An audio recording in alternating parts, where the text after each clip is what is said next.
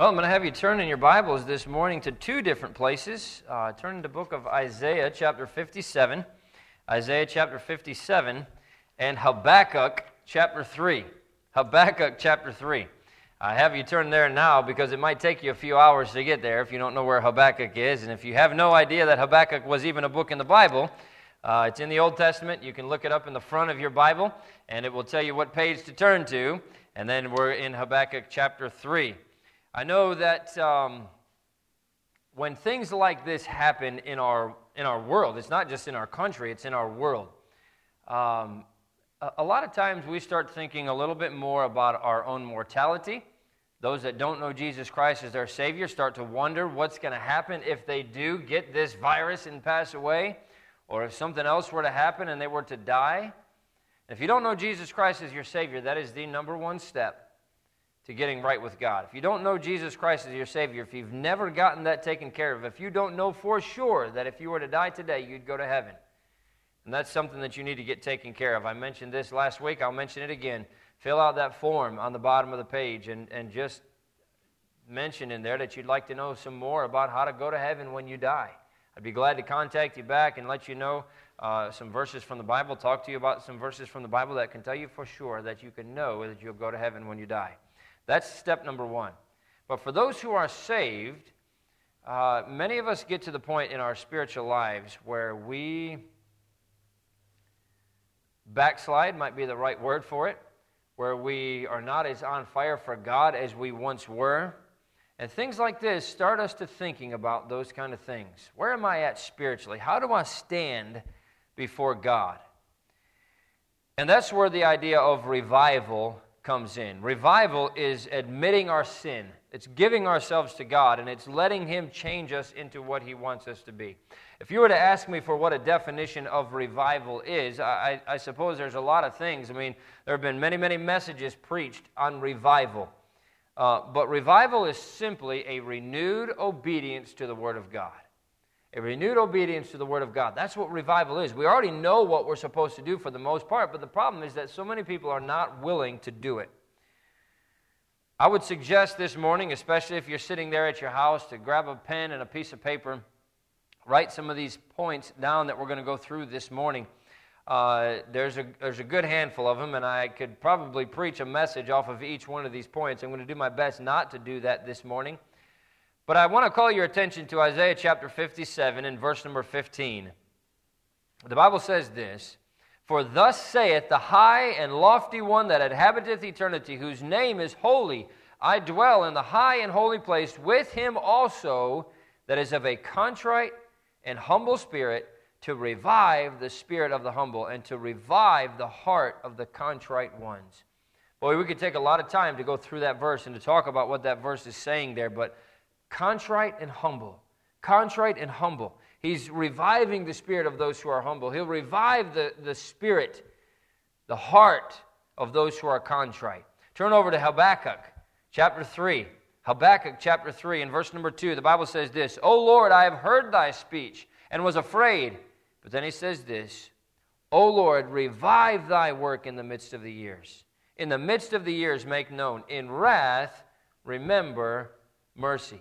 See, there's a common misconception that revival is a bunch of people getting saved, a lot of people coming and joining the church. And, people have revival services where they're trying to reach people with the gospel. That's not a revival service. That's maybe an evangelistic service, but that's not what revival is. And maybe that's one of the reasons why we're not seeing revival is because we have the wrong idea of what revival is. You cannot revive something that was never alive in the first place. Right? Somebody who has never been made alive in Jesus Christ is not being revived. They're being made alive. They're being born again. Revival cannot come to an unsaved person. It can only come to the saved. It can only come to God's people. And the truth is that revival is God's people getting to the place where they should be, where they're very right with Him, and He can bless their efforts. Those other things are all just byproducts of revival. Somebody coming to know Jesus Christ as their Savior is a byproduct of somebody who got revival in their own heart and started to be a witness for Christ again. Somebody who a bunch of people coming and maybe joining the church is a result of somebody who had revival in their heart and started being a Christian, started living like a Christian again. And people see that, and they want what they have, and they come to Christ, and they come to church. Those are all byproducts of revival, but revival only comes when God's people get back to the obedience of the Word of God. And I think we rarely see revival because most people are afraid of how they're going to be perceived if they get right with God. Well, are others going to think that I've done horrible things? I can't come down to the altar and get things right with God. They're going to think that I've got some bad things wrong with me. We need to stop worrying about what we look like. We need to stop worrying about what other people think about us. What does God think about us? That's the question. What does God think about you when He looks at you? If you were dying and you knew you were dying, would you do whatever was necessary to live? The answer is obviously yes. Would you care what you looked like while the EMTs were working on you? Of course you wouldn't. You know, would you be so concerned about how you looked that you wouldn't let them do their job? Of course not. You would tell them, do whatever you have to do. I need to get well. Right? The fact that we put on those hospital gowns proves that we don't care what we look like as long as we can get well, right? But if you knew that you had a problem, wouldn't you do whatever you had to do to get that problem taken care of physically? And yet, how important is it that spiritually, when we know that we have a problem, we're willing to get those things taken care of? Would you do what was necessary to gain spiritual help, spiritual health? The message this morning is simply titled this: I need revival. Here's some ways that we can determine if we need revival. Let's pray, and we'll look at those things this morning. Father, we love you. Again, we thank you so much for how good you are to us. I thank you for the time that we can spend together around your word. Pray that you would help us as we listen this morning. I pray that you'd help me as I bring the message that I believe you've laid on my heart to give. That, God, you'd speak to our hearts, speak to my heart. God, that you'd use this message in a way that only you can, to help us be what you want us to be, to help us see revival in our own hearts. And God, I pray that you would do your work this morning. We'll thank you for what you do in Jesus' name. Amen. Turn your Bibles, if you will, to Matthew chapter 5. I'm going to give you a warning this morning, maybe. But this is not going to be an easy message. Sometimes when we talk about encouragement, this is great. It's an easy message. It's easy to listen about encouragement. Sometimes when we talk about the love of Christ or loving your brothers or things like that, it's an easy message. This is not going to be an easy message this morning, because I can tell you that in all of these points, and as I was working on this message, boy, those points just hit me over and over and over again with some of these different things that, you know, may not be that they're egregious sins or things like that, but things that we definitely need to get taken care of. And I hope you'll open your heart this morning and that you'll allow the Holy Spirit to speak to you. But here's number one, some ways that we can determine if we need revival. When I don't hunger and thirst after righteousness, I need revival. When I don't hunger and thirst after righteousness, I need revival. The Bible says in Matthew chapter 5, and of course this is the kind of the beginning of the Sermon on the Mount, Jesus going through all the Beatitudes, all the blessed are they, and he says this in Matthew chapter 5 and verse number 6, blessed are they which do hunger and thirst after righteousness, for they shall be filled. Is there a burning fire inside of you that wants more than anything for you to be right with God? Do you have a hunger for holiness? Do you want to be right with God more than you want to be accepted by your peers? More than you want to be accepted by the world? That's what a hunger and a thirst for righteousness is all about. Now, the Bible very clearly says, blessed are they that hunger and thirst after righteousness. They're going to be filled. When you have that desire to be righteous, when you have that desire in your heart to be just holy and clean and right before God, He'll fill that desire. Now, it's not going to be necessarily always the way that we want to see it happen. It might be that God has to take us through the fire to get us to that point. Look, the most pure things have been through the fire. That's how they're purified, right? But when you have that desire, that hunger and that thirst after righteousness, God will fill that hunger and He'll fill that thirst. Do you have that desire? And if the answer is no, or I don't know, I must tell you this morning, you need revival. Number two, turn over to Mark chapter 12. Mark chapter 12. Number two is this: when my delight for the Lord is not as great as my delight or my desire for someone or something else, I need revival. When my delight for the Lord is not as great as my delight for someone or something else, then I need revival. Mark chapter 12 and verse 30 tells us this, "And thou shalt love the Lord thy God with all thine heart, and with all thy soul, and with all thy mind, and with all thy strength." This is the first commandment. Now that little three-letter word all means what? All. It means everything. I ought to love the Lord my God with all of my heart, with all of my soul, with all of my mind, with all of my strength, with everything that's in me. That means if my heart belongs to somebody or something else, then it does not belong to God. He says that in Jeremiah chapter 29, "And ye shall seek me and find me when ye shall search for me with all your heart." That's how we need to be going after God. That's how we need to be seeking after Him. It's easy to get so involved in a hobby or in work or in a project or a person that you're in a relationship with that God takes a back seat. Oh, those things they just take over our lives. Sports often takes the place of the delight that belongs to God. Often people get more excited about a sports score or a game than they do about being in church.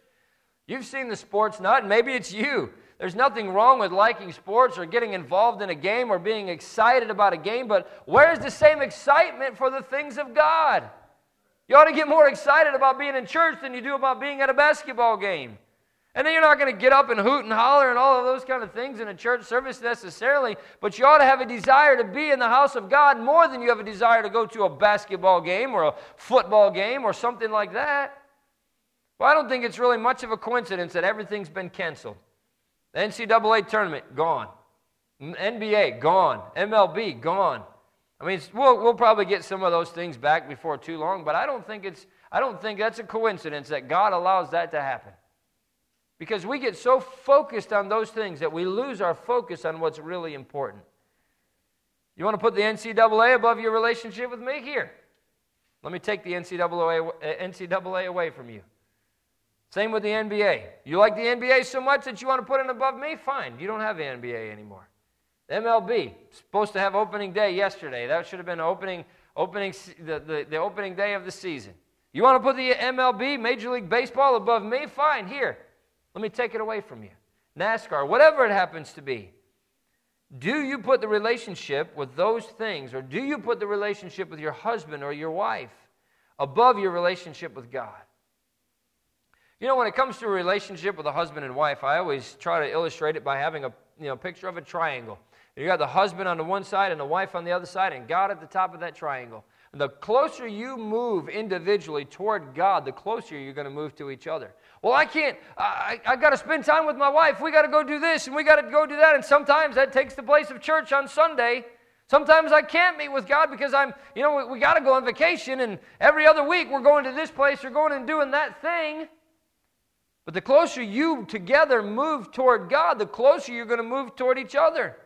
The more you try to move to each other, you're staying the same distance away from God, and God cannot bless that. Do you love God today more than you did last month or last year? Is your relationship with Him better than it's ever been? If not, then that means you're backslidden and you need revival. God could take away all those things that you're lifting above Him because He gave them to you in the first place. He's already done some of that with all these sports and everything else, but He could get more personal. He did it with sports, and, I like sports, but it's not the end of the world when sports is gone. Life goes on. But what if He were to take away your husband? Or what if He were to take away your wife? What if He were to take away something that you hold very dear to you because you're putting those things above Him? He gave them to you in the first place. He could take your house. He could take your fancy cars. He could take your job. He could take any of those things. He's the one that gave it to you. And when you put those things above Him, then we need revival. If you can think of anything that you would rather do than being in church and being in your Bible and being in prayer, then you need revival. Turn over to 1 John chapter 1. Here's number 3.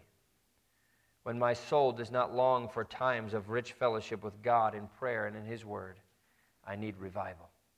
When my soul does not long for times of rich fellowship with God in prayer and in His Word, I need revival. 1 John chapter 1 and verse number 6 says this: If we say that we have fellowship with Him and walk in darkness, we lie and do not the truth.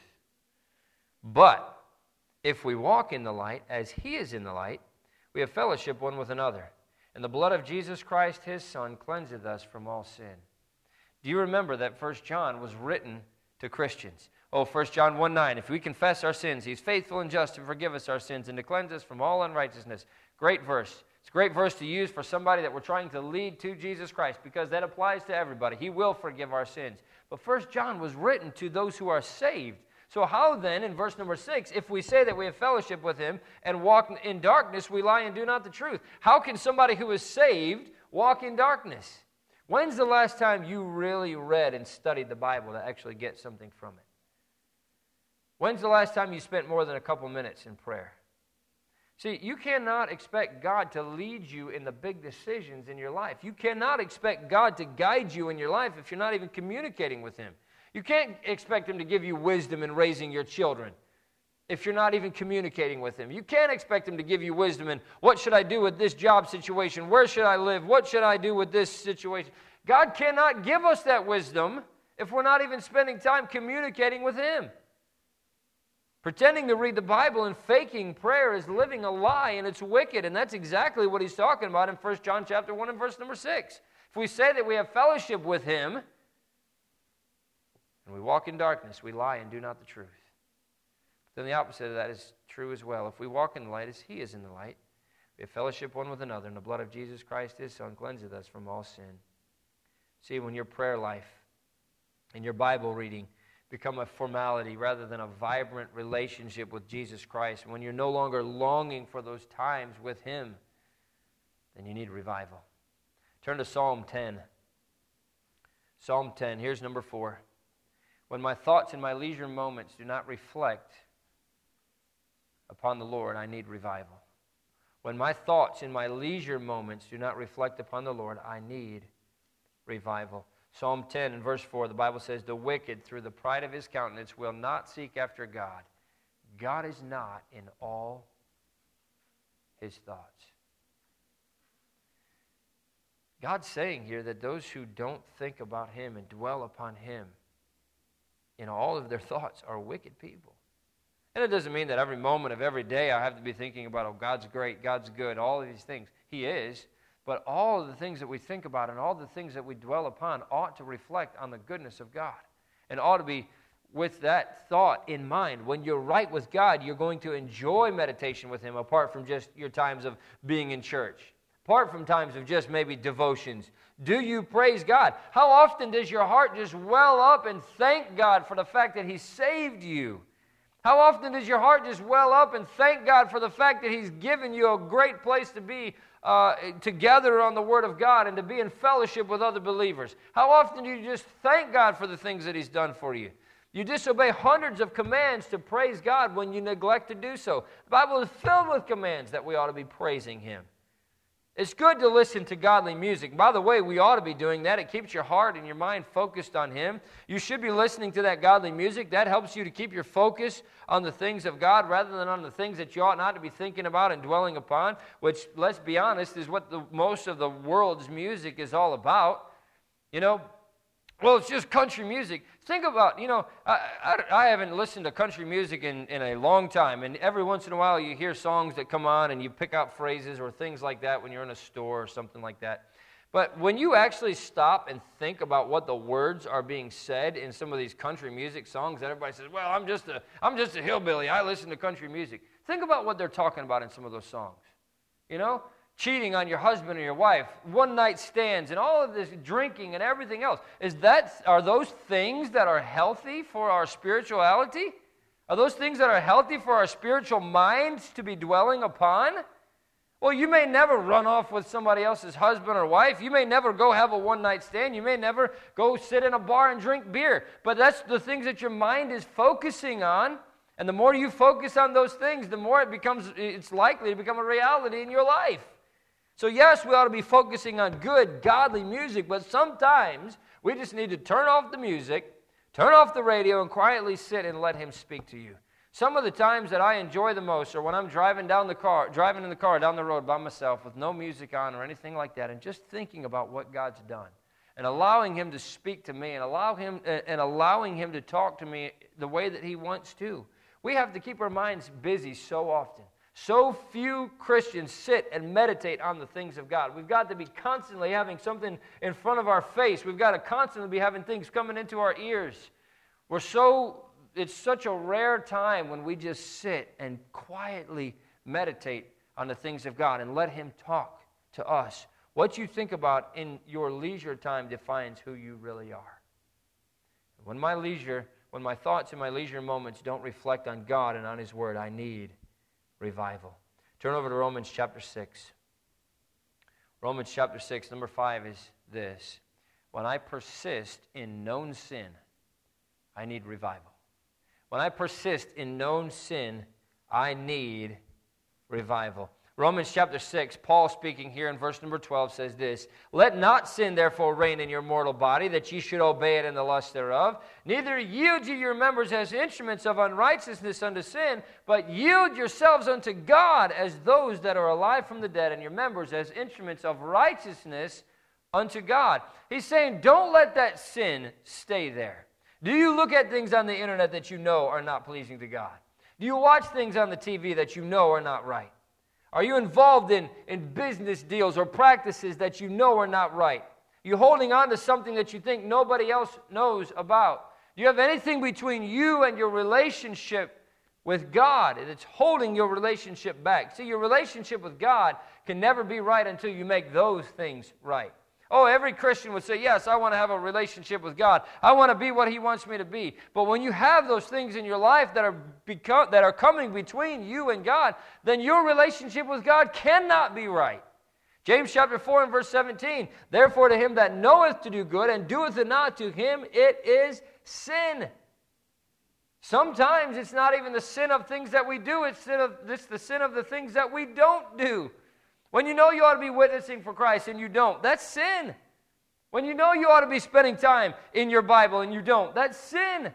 When you know you ought to be praying and you don't, that's sin. "Therefore to him that knoweth to do good and doeth it not, to him it is sin." Now some can claim ignorance. I don't know. I didn't know that that's what I was supposed to be doing. But it can only last for so long because we ought to be in the Word of God. And the more we're in the Word of God, the more we're going to learn about the things that we should do and the things that we should not do. But to him that knoweth to do good and doeth it not, to him it is sin. When you're willing to pardon your sin under the idea that you're only human, then you need revival. Well, I'm just human. I'm going to make mistakes. I'm going to fail. And yes, we will. But that's not an excuse. And when we use that as an excuse to pardon our sin, we need revival. When you make excuses for your sin, it's because you love that sin more than you love God. And you need revival. We have to have a hatred for sin, not just when we get caught. Our sin is what caused Christ to have to go to the cross and be whipped and beaten, to be spat upon and to be crucified. And when you look at those who have persisted in known sin, they always get caught, and their end is bitter. I won't have you turn to these verses, but you know Numbers chapter 32 and verse 23. "But if you will not do so, behold, you have sinned against the Lord, and be sure your sin will find you out." You think it's hidden. You think it's tucked away in a closet somewhere and nobody else knows about it. But be sure your sin will find you out. It does come out. God knows. And it's going to come out in the open. A lot of people have learned how to fake Christianity while their insides are filled with wickedness. And that's one of the things in Matthew chapter 23 that Jesus just got to the Pharisees about. That's one of the things that he hammered them so hard on so many times. "Woe unto you, scribes, Pharisees, hypocrites! For ye are like unto whited sepulchres, which indeed appear beautiful on the outside, but inside, within, full of dead men's bones and of all uncleanness." You know, that's what they used to do in these cemeteries. They didn't necessarily bury people underground. They had these tombs that they had. And, of course, the tomb of Jesus, they rolled the stone in front of it. That's how they buried somebody. What they would do in these cemeteries is that they would just paint the entire thing white. It would look beautiful on the outside, but obviously the inside is full of dead bones. It's just dead bodies in there. And you can imagine the stench and the rottenness that's on the inside. And that's exactly what Jesus was hammering the Pharisees with, is that you look so good on the outside, but inside it's empty. Inside you're rotten. You're filled with all uncleanness. And I can't help but wonder how many Christians that come to church week after week after week, how many Christians that pretend to be right with God that look so good on the outside, but are filled with all uncleanness. When you persist in that sin, then you need revival. Let's turn over to Titus chapter 1. Titus chapter 1, this kind of goes right along with that last point, but this is number 6. When I take a lighthearted view of sin, I need revival.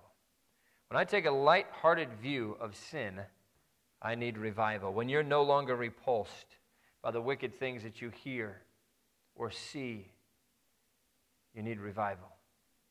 Titus chapter 1 and verse 15 says this, unto the pure, all things are pure. But unto them that are defiled and unbelieving is nothing pure, but even their mind and conscience is defiled. They profess that they know God, but in works they deny Him, being abominable and disobedient, and unto every good work reprobate. You see, there's a lot of people that see or hear a double meaning in everything. Their minds are so filled with the garbage that they see on the internet. Their minds are so filled with the things that they listen to on the radio, depending on what you're listening to, or watch on the television, that everything you hear could be pure, but you have to turn it into something that's dirty and vile and disgusting. The Bible says, unto the pure all things are pure, but unto them that are defiled, everything is defiled. Everything is unclean. And they see that and they hear that everything, even their mind and their conscience is defiled. And the sad thing is, it's a lot of people who profess to know God. They claim to be Christians, but in works they deny Him, being abominable and disobedient unto every good works reprobate. How do you get over that? How do you stop being able to, once your mind is filled with those things, isn't that something that you always hear? Well, you hear somebody say this, and the first thing that pops in your mind is the dirty side of whatever that person said. How do you get rid of that? It's by focusing your mind and your heart on the things of God. Focusing your mind and your heart on the Bible, focusing on the things that we talked about, meditating on God and on His Word. He can clean up a dirty mind, the same way you can go into a building that just looks like it's been completely trashed. You can go in there and you can clean that building up. Does it take a lot of work? Yes. Does it take a lot of effort? Yes. Does it take a lot of sacrifice? Yes. But it can be cleaned up. And it may never be completely perfect, but you can clean up a dirty mind. And unto the pure, all things can become pure again. You see, when you start to accept a few wicked things as just normal, it's not going to be long before you're accepting all of it. And that's what happens so many times with television programs and all of these different types of things where you're just hearing cursing nonstop. And, I could go to Walmart and people are cursing all over the place, or I can go here and I can hear people cursing all over the place. 5, 10, 15 cuss words in a thing ain't nothing compared to what I normally hear. But you can help that. You can keep those things from coming in. And the more you get used to hearing those things, the more you get used to seeing those things that are not right, the more it becomes normal to you. And that's an indication that we need revival. Sin is still sin no matter how accustomed you become to it. And it should repulse you. And by the way, just because they make it legal doesn't make it right. When you hurt God and you take it lightly, you need revival. The Bible says that very clearly in Isaiah chapter 55 and verse number 7. Let the wicked forsake his way, and the unrighteous man his thoughts, and let him return unto the Lord, and He will have mercy upon him, and to our God, for He will abundantly pardon. If that's not a picture of what revival is, I don't know what revival is. Look what He says there. Let the wicked forsake his way, the unrighteous man his thoughts, and let him return unto God, and He'll have mercy on him, and to our God, for He will abundantly pardon. Turn to Psalm 122. Here's number 7. When I lose my delight and desire for church services, I need revival. When I lose my delight and desire for church services, I need revival. David said in Psalm 122 and verse 1, I was glad when they said unto me, let us go into the house of the Lord. Do you love coming to church? Or do you just endure the services because you know you should be there? I think that happens a lot of times with people who grow up in church, kids especially. Oh, it's time to go to church again. When are we going to ever stop going to church? Well, it's never going to stop. They don't like to be there. They don't enjoy being at church. But that happens with adults too. Whether you grew up in church or not, we can get to that point. Do you love coming to church or you just endure it? It's easy to get complacent and let it become a formality rather than looking at it as an opportunity to have a chance to meet with God and to worship Him. It should be a joy rather than an obligation. I'll bet when this is all over, a lot of us will have a renewed joy for the opportunity to come together to worship God. You know, you don't realize what you have until you don't have it anymore. And that's exactly what's happened with church services and things like that. We get so complacent and, well, I enjoy coming to church. It's okay, but I don't joy in it. I don't delight in it. I'm not looking forward to it as the highlight of the week. You sing with all your heart when it's time to sing. You don't have to have a beautiful voice to be able to make a joyful noise unto the Lord. I'm thankful we're blessed with a lot of people in our church who actually can sing. And when we sing together as a congregation, it sounds beautiful. And if you can't sing, there's nothing wrong with that. There's plenty of other people around you who will drown you out.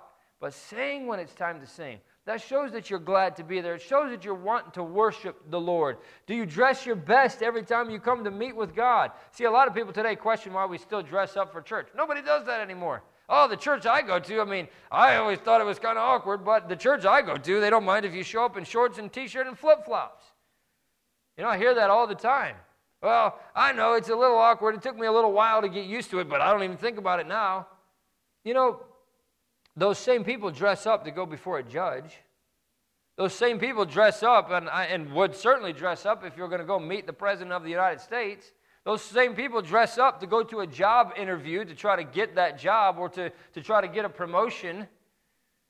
And yet, when we stand before the God of heaven, when we meet the God of heaven together in worship, we can dress as sloppy as we want to. Why don't we give God the same respect that we give a judge? Why don't we give God the same respect that we would give a president or a boss?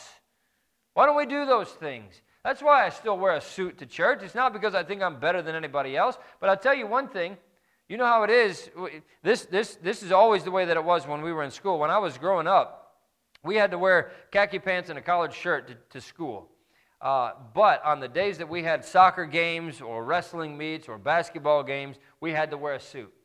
And I'll tell you what happened when we got into school on those days when you're wearing a suit in school, you acted differently. If you're wearing shorts and a T-shirt, you're going to sit there relaxed because that's exactly how you feel. When you're dressed up, it kind of makes you stand a little bit taller. Kind of makes you walk a little bit different. You're not going to be as relaxed as you would if you were sitting there, leaned back in your pew. That's why we dress up for church. I want God to have my best. And if my best is, if I don't have a suit and my best is a nice pair of pants and a collared shirt, then dress in that. But we ought to be dressed up in our best, and we ought to have our best mindset, and we ought to be as sharp as we can physically and mentally when we show up to worship God. Does He not at least deserve that little bit from us? He does. Our attitude in church should be, God, what can I change to help make me better for you? And clothes don't make a person. But they sure put us in a right mindset to be in the mindset of, God, what do you want me to do today? Rather than, well, here we are. Let's give me my coffee and my donuts and all that kind of stuff. I'm going to be smacking my lips during the service because we can eat in church here. No, that's not what our mindset ought to be. Our mindset ought to be, how can I be as sharp as I can be for God? When you don't look forward to hearing from the Word of God, then you need revival. You cannot keep your fire for God when He doesn't have your heart in church. And when I lose my delight and desire for church services, I need revival. Moving on to Matthew chapter 12. Turn there with me if you will. Here's number 8. When my conversation is dominated by the things of the world, I need revival. When my conversation is dominated by the things of the world, I need revival. Matthew chapter 12 is a very sobering verse. Think about what he says here in verse 36. But I say unto you that every idle word that men shall speak, they shall give account thereof in the day of the judgment. Can you think back over a conversation that you've had today? Or your conversation that you've had yesterday? Have any idle words in your speech? I suppose that's one of the, that's where curse words would fit. Now, the Bible doesn't say thou shalt not curse. It certainly says thou shalt not take the name of the Lord thy God in vain. Oh my God, or OMG, is taking the name of the Lord thy God in vain. And people throw that around so flippantly. They throw it around so easy. That's one of the 10 Commandments. Do you know that? Well, I'm a good person. I don't break the 10 Commandments. I don't steal and cheat and kill and all those kind of things. But you take the Lord's name in vain. But I think cursing could easily fall under this verse. But I say unto you that every idle word that men shall speak, they shall give account thereof in the day of judgment. You know what that means when we say an idle word? It's written down. Nope, there's another idle word. He writes it down. And we're going to have to give account for every single one of those words. You know what that means to me? That means that our speech is very important. What we say is very important. And when my conversation is dominated by the things of the world, then I need revival. Your speech betrays your heart. See, when your heart is full of the things of the world, there cannot be room for the things of God. The Bible tells us that out of the abundance of our hearts, the mouth speaks. That's why it's so important what you watch and what you listen to, because the more you fill your mind up with that garbage, that fills your heart up with those things. And even though it's important what you meditate on, you can have the whole world fooled, but what's in your heart is the real you, and it's eventually going to come out. It's going to come out. When you might look like one of those whited sepulchres that has everything perfect on the outside, but when your heart is filled with all of that garbage, one day it's going to come out. It's going to come out. Turn over to John chapter 14. John chapter 14, here's number 9. When I view the commandments of Christ as restrictions rather than as expressions of His love for me, I need revival. When I view the commandments of Christ as restrictions rather than as expressions of His love for me, I need revival. John chapter 14 and verse 21. He that hath my commandments and keepeth them, he it is that loveth me. And he that loveth me shall be loved of my Father, and I will love him and will manifest myself to him. He that hath my commandments and keepeth them, he it is that loveth me. Often people peer into the world and they see how much fun it looks like they're having. The alcohol and the parties and the promiscuity, and the list could go on, and they hate the Word of God for the restrictions that the Word of God puts on us. Well, you can't do those things. You're not allowed to do that kind of stuff. That's what leads to bitterness. I want that, but I can't have it, so I'm going to get mad about it. I'm going to get bitter about it. Have you considered the end of those that are in the world? They have broken homes because of alcohol. They have broken homes because of the promiscuity. They have no joy in their lives. They have no joy at home. They have wasted lives. Who in their right mind would desire that? It's not that we cannot do those things. It's that we don't have to. I'm not a prisoner to those things. If I wanted to right now, I could walk out there. I could walk out and go to the store and buy a 24-pack of Budweiser and get drunk. I could do it if I want to. I don't have to. Those in the world, and I'm not trying to categorize everybody in the same category, but those in the world who think that the only way to have a good time is to go out and buy a pack of Budweiser and get drunk, they're the ones that are in bondage to those things. I could go out and smoke 10 packs of cigarettes all at the same time if I wanted to. I don't have to. But think about somebody who smokes. They're addicted to those things. They're the ones that's in chains, not me. Those who are addicted to the promiscuity and the parties and all of that stuff. I'm not the one that's in chains to those things. I could do them if I want to, but I don't have to. Those who are living in the world and who are in bondage to the things of the world have to do those things in order to be accepted. They have to do those things because they're addicted to them. They're the ones that's in bondage, not me. God's restrictions in those areas are only protecting us from what would ultimately be our downfall. And you see people fall left and right in this world today because of those things. God's protecting me from that. If you follow your own way, you're going to reap what you sow. If you follow God out of duty rather than out of love for Him and out of a love for righteousness, then you need revival. I can remember growing up, and I was young. I was probably 4 or 5 years old, but we had a little black mutt named Tacky. I don't know if Brian remembers this or not. He was pretty small, but our job, and we had just a little, felt like a huge backyard when I was growing up, but I've been back there before, and it's about the size of a postage stamp. But it had a little fence around the back, and in the very back of the yard was a little gate. That gate was always supposed to stay closed because that dog would try to get out. And one day, right before school, I went downstairs and I let the dog out, and for some reason, the back gate had been left open. I don't know how it got opened or who left it open, but that dog shot out like a bullet, went straight through that gate and ran out, and we never saw that dog again. You know, I can imagine that every day that dog walked out of there and he thought, boy, if that gate's ever open, I'm gone. If that gate is ever open, I'm gone. But what he didn't realize was that that fence and that gate was actually there for his protection. I don't know if he ended up getting hit by a car, if he got eaten by a coyote. I don't know what happened to that dog. But what he left that day was a family that took care of him, a family that played with him, a family that loved him as a pet. He had all of that, and yet all he could see was the other side of the fence. I want what's over there. And he left the protection of those boundaries and went out, and who knows what happened to him. But that's what happens so many times with Christians. Oh, if I could only get outside the boundaries of the Word of God. Look how much fun they're having. And if I ever get the chance, boy, I'll tell you, and kids all the time, I'd turn 18, I am gone. And they run out into the world, and they jump off the deep end, and they realize and they learn the hard way that those boundaries were there not to make life miserable for them. Those boundaries were there for their protection. And the same thing is true in our lives as we get older. Just because we're adults doesn't mean that those protections are not there for, those boundaries are there for our protection. They are there for that very reason. And the restrictions and the commandments and the things that we find in the Word of God are not there to make our life miserable. They're there for our own benefit. They're there for our own protection.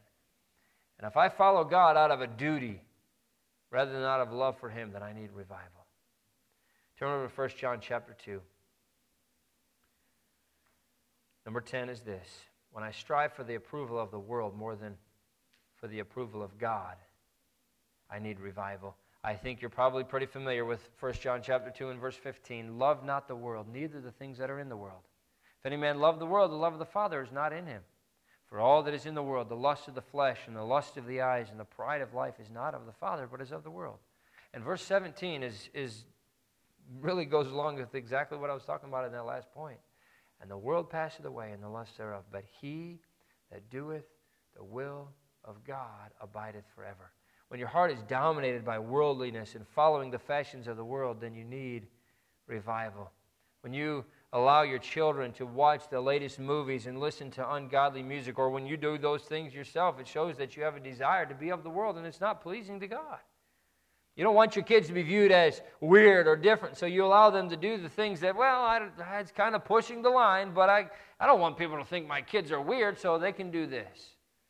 You know, many parents allow their kids to do those things because they know that they have a pile of things in their own life that they know that their kids know about, and so they can't tell their kids they can't do this thing if their kids are going to see that they're doing this other thing, and they can't tell their kids no. Because of the hypocrisy. The truth is, they want to watch those movies, they want to listen to that music themselves, and they can't hardly restrict it from their children. Anything that could not be watched with Jesus Christ sitting right next to you is something that should not be watched. When you become ashamed of your godly lifestyle around the people in the world, then you need revival. And how many of us get that way? Oh, Christians go into workplaces, and they may not be overtly, against the Word of God, but they certainly don't want people to find out that they are living, that they're a Christian. And when you're ashamed of your Christian lifestyle so that other people don't find out that you're a Christian, you need revival. When you accept the filth of the world around you and it no longer bothers you, you need revival. Turn over to Romans chapter 2. Here's the last point, number 11. And this kind of focuses a little bit more on everything that we've been talking about this year up to this point. When I'm not brokenhearted over souls on their way to hell, I need revival. When I'm not brokenhearted over souls on their way to hell, I need revival. We've mentioned these verses, and we've even memorized Romans chapter 10 and verse number 1, but Paul's heart is so evident here. He says that I have great heaviness, Romans chapter 9 and verse number 2, that I have great heaviness and continual sorrow in my heart, for I could wish that myself were accursed from Christ for my brethren, my kinsmen according to the flesh. Romans chapter 10 and verse 1, brethren, my heart's desire and prayer to God for Israel is that they might be saved. Often the reason that people are not willing to serve in a ministry, or why they're not willing to go on visitation, is because it costs them more than they're willing to pay. It costs too much time. It takes too much dedication. Why are we left on this earth after we're saved? If the whole purpose of us being here was for God to take us to heaven the moment we accept Him as our Savior, He would do that.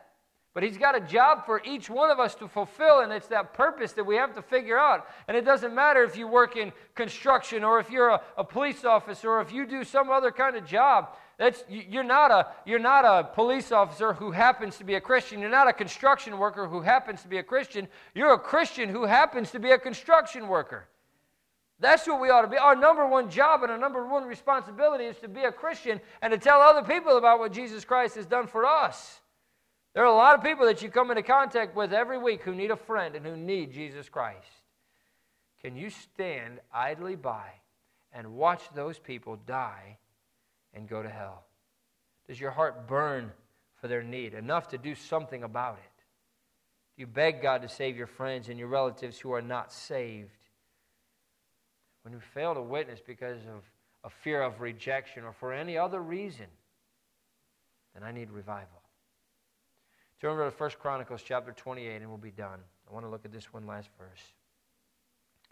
There's so many things that we need to work on in our lives. And I know I mentioned that we could probably preach a message on every single one of these points, and I really think that we could because they're all so necessary. And we could probably add another 10 or 15 things that would give us an indication that we need revival in our lives. But it all comes down to this. Is my desire to be right with God stronger than it was yesterday? Am I more right with God today than I was yesterday?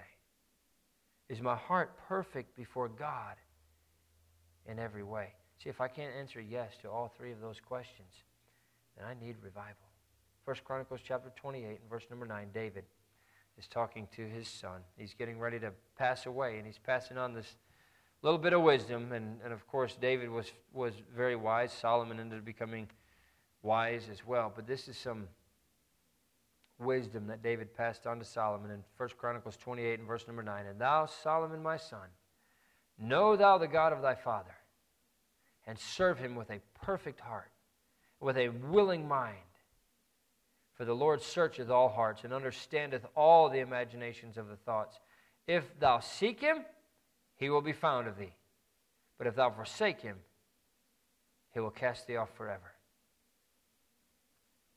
Now, I hope it doesn't come across that I'm mad at you this morning or anything like that. I'm not. But so many of us fall so short in the area of pleasing our Savior. And life is only fulfilled when we are living to please our Savior. I want you to have the joy of knowing that you're completely right with God. I want you to have the joy of seeing what happens in your life when you decide to really get right with God. Are you willing to make the necessary changes to see revival in your life so that God can use you once again? Let's pray. Father, we love you. Again, we thank you so much for how good you are to us. I thank you again for your word. I thank you for the time that we can spend gathered around it. And I pray that you help each one of us look at our own lives and see if we need revival. See if we fall short in any of these areas. God, there's so many things that we need to work on, so many things that we need to fix. But God, if we need revival, I pray that we'd see it in our own hearts. I pray that we'd see it in our own lives and that it might spread to this church and to this area and to our country. We need revival so bad in this day. There are so many people that need to be saved that are only going to happen when a Christian sees revival and becomes a witness for Jesus Christ. So many people that need to be saved that's only going to happen when Christians see revival and start living like Christians again.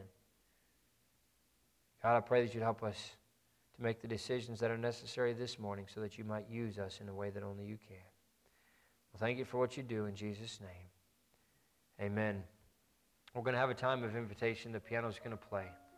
If you're there at home, you can kneel there at your couch. If you're here, you can kneel there at your seats. What an important responsibility we have. What an important thing it is to make sure that we're right with God. Oh, we have such a need in this day and age to be right with God. Time is short. Time is short. If the Lord tarries, we might have a few more years, we might have decades, but we don't know.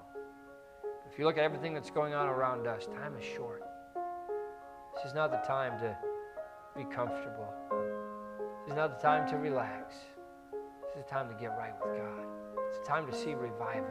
It's a time to get on fire for God and allow Him to use us and live through us in only the way that He can and in only the way that He wants to, and that He would give us those desires. If God's spoken to your heart this morning, won't you get those things right with Him? As the piano plays, invitation is open.